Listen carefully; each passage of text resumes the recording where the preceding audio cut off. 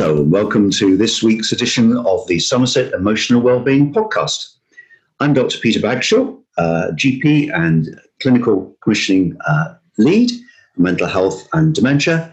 And I'm delighted that our guest this week is somebody I know well, Dr. Jennifer Butte, who is a retired academic GP. She's author of a book, Dementia from the Inside. She has a website called Glorious Opportunity, and she serves on many expert committees and always gives her wisdom and puts into practice the ethos of living well with dementia. So welcome, Jennifer. And do you want to tell us a bit about yourself and your journey to how you got to here? Thank you, Peter. Lovely to see you again. Well, I feel very privileged, as always, to have the background that I have and the opportunities. My father had dementia, so I have all these different perspectives. My father's perspective, how it affects families. As a GP, how it affects patients and their families. Myself, seeing it from the inside. And I now live in a dementia-inclusive village, living amongst many, many others, over 100 people with dementia and those that don't have it. And I'm walking the path with them. And I've been in this dementia-inclusive village for over 10 years now, living with these people 24 hours a day. And it's a privilege and a wonderful opportunity to learn from them what helps, what works, what doesn't, and to be encouraged and to encourage. And as well as learning from them, I know that you're very keen to tell other people walking that same journey, what helps and what doesn't help. So what are the top tips that you've learned along the way for living with dementia? Well, I have three basic principles, and I think that all dementia can be wound up within these three principles. The first is there's always a reason. There's always a reason for whatever anyone with dementia does or says.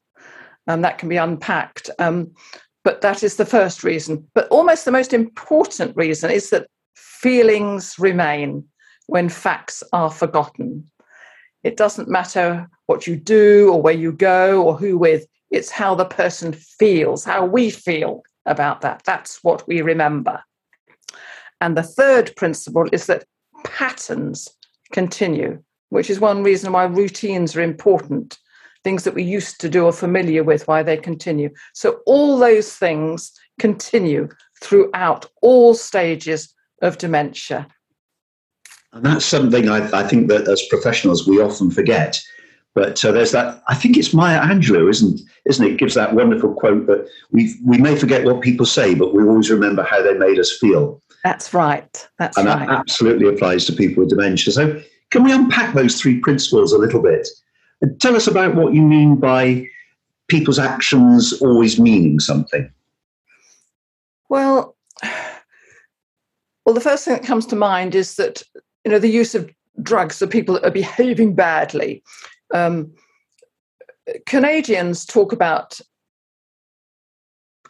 challenging behaviour as responsive behaviour, because when people with dementia behave in a way that is considered inappropriate, unacceptable, or not what other people think should be, there's always a reason for it.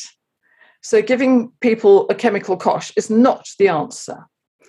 I have never, as a GP, never prescribed antipsychotic medicines to people with that type of problem. For example, if someone is wandering around, and people hate the word wandering, well, people wander for all kinds of reasons. There's always a reason for it. So it's no good telling the person to stop wandering or tell them to sit down. You've got to find out why they're wandering, which, digressing a bit, is why I've made with my son all these different educational videos on all these different subjects. I've got one on hallucinations, I've got one on wandering, and one on time traveling and so on. Anyway, wandering, they could be going to find something or looking for something or finding a purpose, or so we have to find the reason for why they're doing the thing we don't want them to do. If they're looking for their mother who happens to have died, well, why are they looking for their mother at that time? Is it because their mother was a place of safety to them? Did they feel comfortable with their mother? Is that what they're looking for? So the fact there's always a reason. And I share your passion for trying to avoid antipsychotics and chemical koshes wherever possible. It takes a bit of time, doesn't it? Sometimes you need to get under the skin of people, particularly if they've got advanced dementia and maybe difficult communicating, to find out why they're doing something. But I would have thought it's always worthwhile. Is that your experience as well? Indeed. And one of my passions is communication. And that's why I have the privilege of living here, where we have an advanced dementia unit. I only believe in 3 stages of dementia: the early, the middle, and the end ones. And the people at the end stage who need 24-hour care, whose spouses or families or whatever aren't able to live in the part that I'm in, where we have continual care, but need more than that, go over there.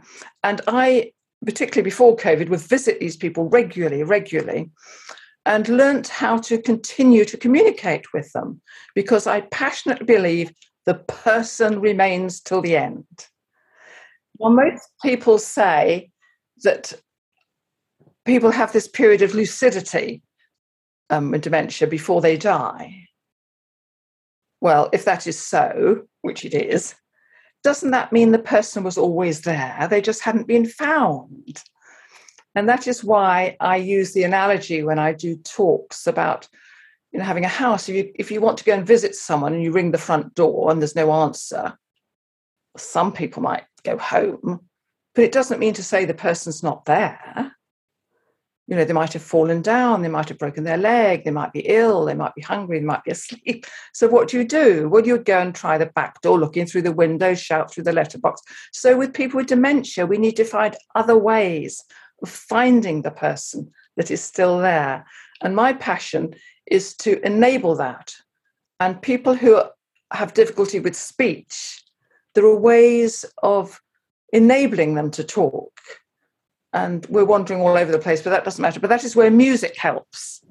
Absolutely. And I'm involved in the Music for Dementia Trust, which does fabulous work. And we've probably all seen that marvellous piece of piano that was done recently. So it just shows that the person is in there. And it seems that people can remember tunes often when they struggle with words. Is that right? Yes, indeed. And sometimes when people can't talk, they can sing. I can remember someone here coming to me in great distress, saying that their children were abroad and their husband was no longer able to talk to them on the phone. So I said, well, why don't you get him to sing to them instead? Fantastic. It worked. That's absolutely brilliant. And I, like you, I find the words that we use of challenging behavior or difficult behavior or BPSD, I don't like those. I think it's up to us to find out what's going on inside that person's mind and try and help them with that. Is that something you would agree? Indeed. I mean, that's why the Canadians call it responsive behaviour. They are responding to something, an unmet need. Yes. Or an environment that didn't suit them, or, they need to go to the toilet, or, they're hungry. There's always a reason, which is my first principle. Absolutely. And we had an example of somebody who became very distressed when they looked in the mirror because they were time shifting and they thought they were seeing their mother, whereas they were seeing their own reflection and didn't recognize that. And once that was dealt with, then their behavior was absolutely fine. And I'm sure you've come across similar examples, haven't you? Indeed, yes. They've removed the mirrors in places because it doesn't help. Because often people queuing up here, to get into a lift to go upstairs, they won't go into the lift because they see the mirror on the back and all these people, the lift is full. Yeah. So absolutely. Removing mirrors does often help, yes.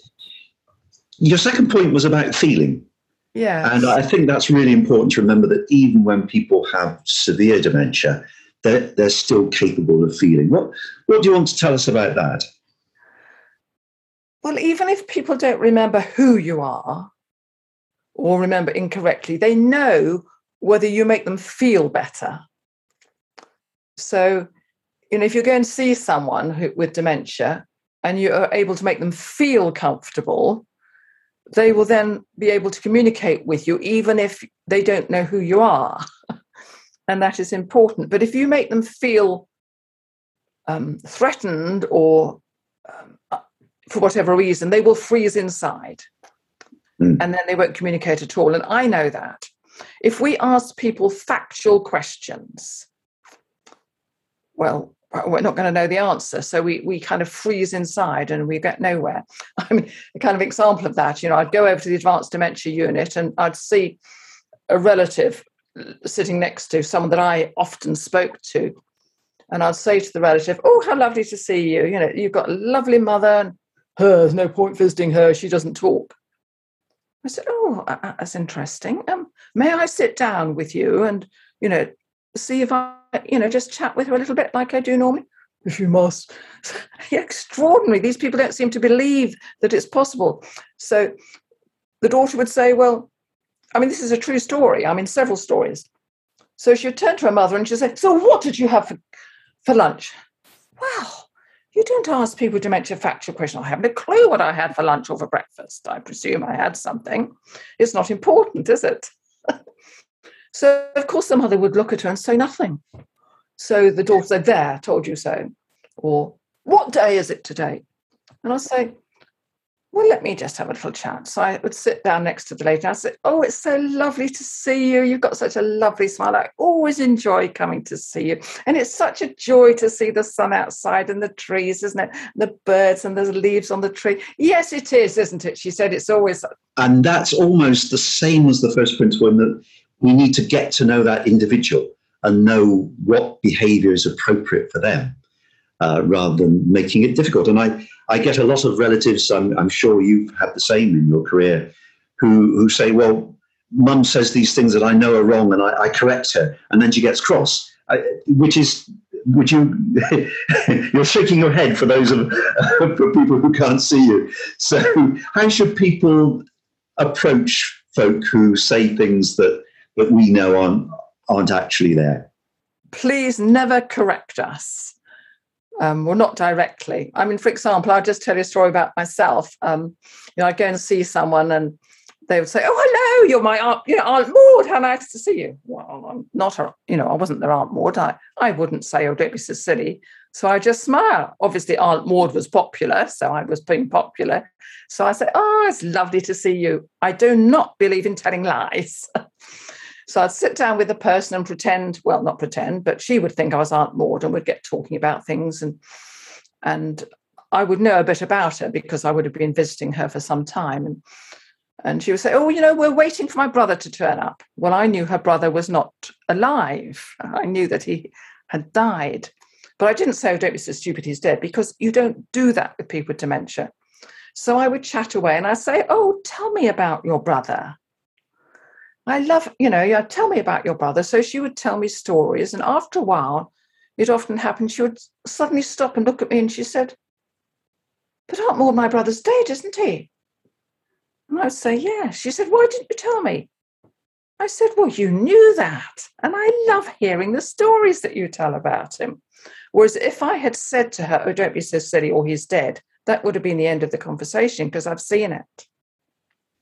That's fantastic advice for anybody visiting somebody with severe dementia. I think that's a really helpful thing to hang on to. And then your third principle. That patterns continue. And that's so important. And many patterns, the routines, and music again, that's a pattern, isn't it? Skills that we've had in the past. Sometimes it's people with knitting, some people with art, singing, sorting things, figures. It doesn't matter. There's always something that remains.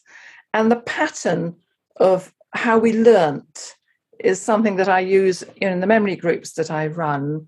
The fact that reading, writing, and arithmetic is how our brains were wired up when we were kids. And I heard a Japanese professor talking about this and how in Japan they had found out that if they use those three things in the same period of time on a regular basis, it would help to keep the neurons firing or forming new connections, because the pattern of the reading, writing, and arithmetic is embedded within all our brains. Well, for many years. I don't know whether the new education system does that, but it certainly does for almost all the people with dementia at the moment. So if we use those three things, and it's nothing to do with, exams or learning facts, it's just a matter of reading, and we can read by reading poetry, and that's another pattern, you see, another rhythm people remember. The rhythm from the past of familiar poetry.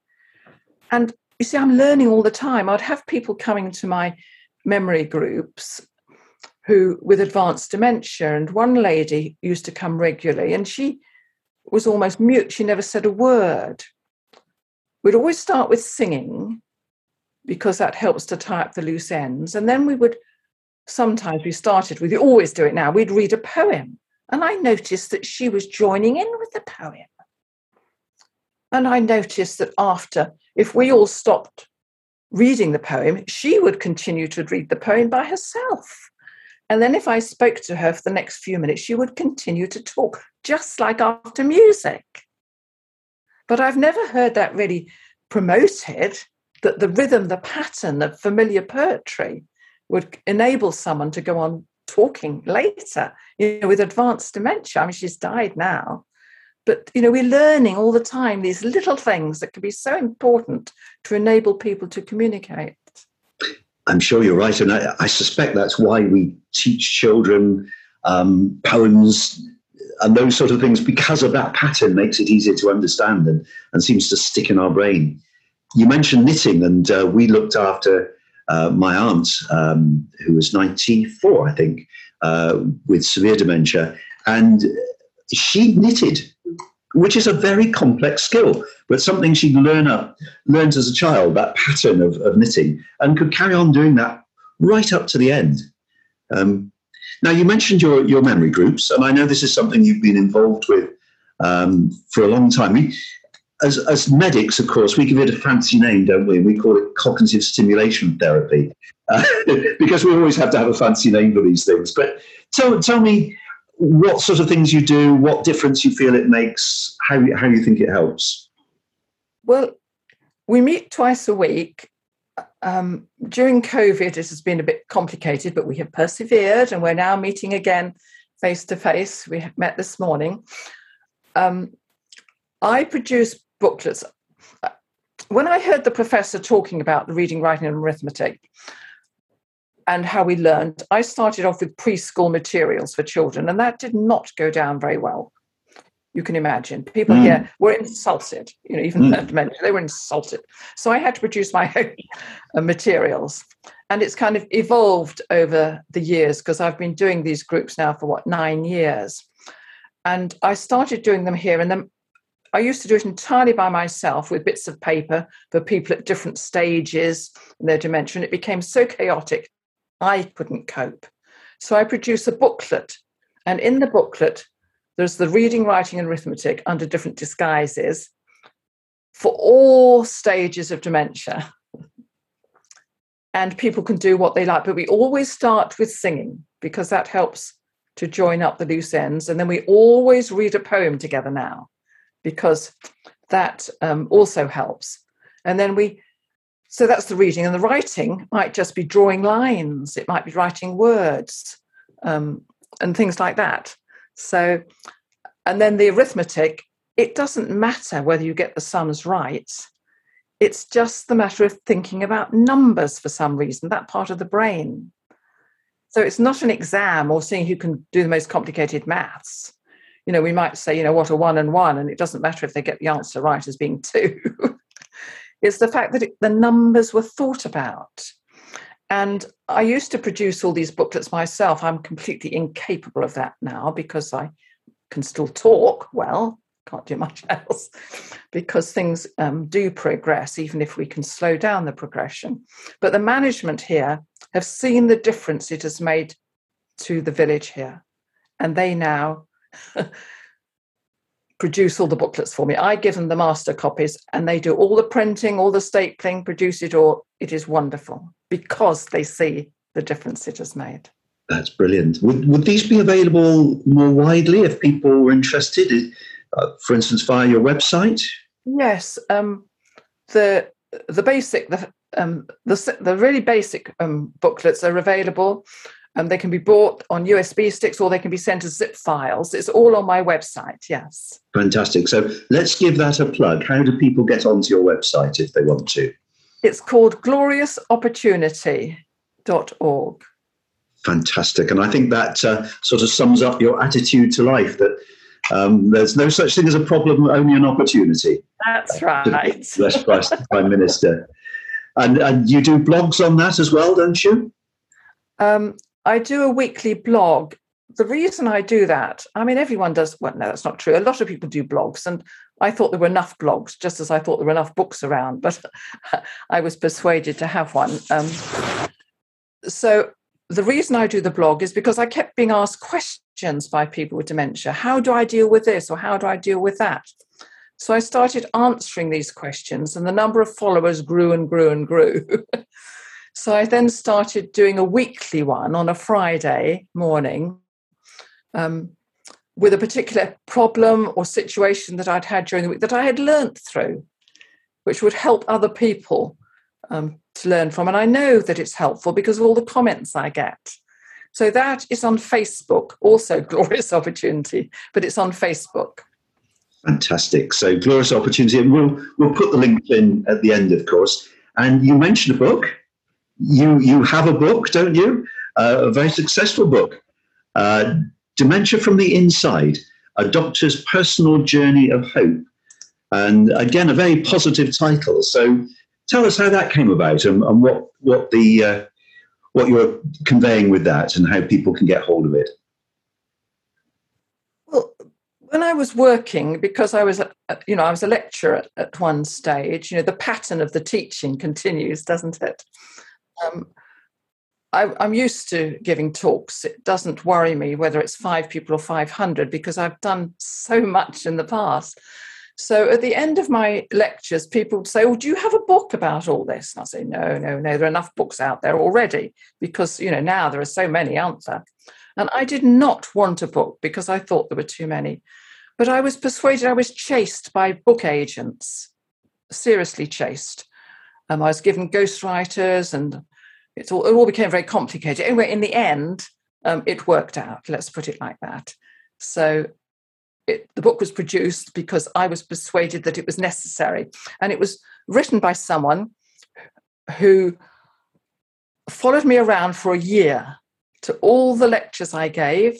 They recorded them and took me in their car, whether it was up to Leicester or down to London or down to, the Eden Project. It didn't matter. They would take me deliberately in their car with a microphone and a recorder and ask me about my background and my past history and chat to me. And I'd forget I had the microphone on, so lots of stories came out.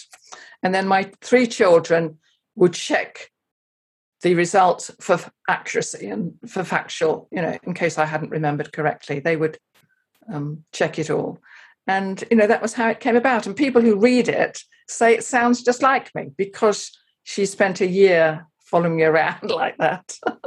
Absolutely. Well, I'm privileged to have read it, and it is indeed a fantastic read.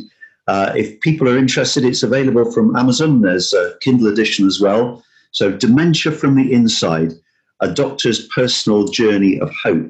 And I think anyone who's listened to you today will know that you're incredibly positive and trying to learn lessons and help other people.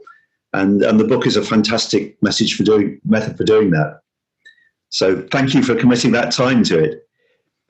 We've got a few minutes left. Are there any last messages of hope that you want to leave our listeners with? Well, there's always something you can do. And another principle I have is I talk about getting on your sledge. SLEDGE. It took me ages to think that up, and it's a bit of a cheat, one of it. But sledge, the S and the E, the beginning and end of the word, is the social engagement. To keep well with dementia, you've got to remain socially engaged. It's no good sitting in front of a TV. It's like after a stroke. If someone has a stroke nowadays, we expect improvement. We expect people to get better.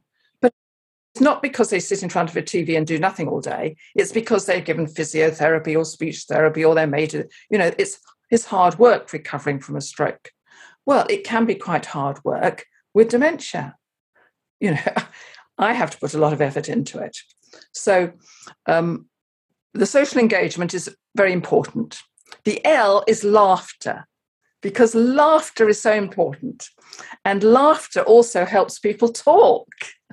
I found people in my group who say nothing or unable to talk. If you get them really laughing, they'll start telling you stories about their childhood, and you think, goodness, I didn't know you were able to do that. So laughter really works. The E is exercise. We've got to, keep exercising. Our teachers used to walk up and down, didn't they, while they were talking or teaching us, because it helps the brain. And enjoyment, it can stand for that as well. Diet, of course, because we need to eat sensibly for health reasons, don't we?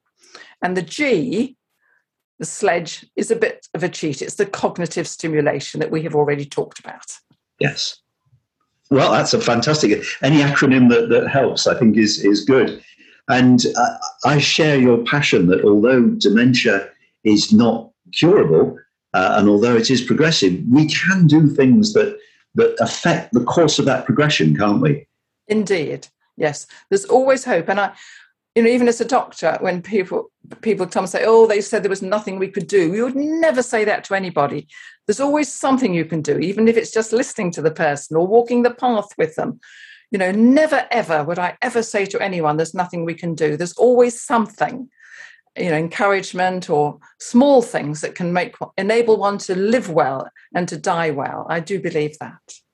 Well, you are the living embodiment of living well and doing the best with dementia and really making a difference both to your own health and lots of other people around you. So I'm extremely grateful that you've shared the time today to give those messages of hope to our listeners. And I hope they'll be inspired to go on and buy your book and look at your website. Thank you very much indeed, Dr. Jennifer Butte. It was a joy. Thank you very much. You've been listening to the Somerset Emotional Wellbeing Podcast, hosted by Dr. Andrew Tresidder and Dr. Peter Bagshaw. The show was created by David Seeley and was produced by Rob Hunt's Music on behalf of the Somerset Clinical Commissioning Group.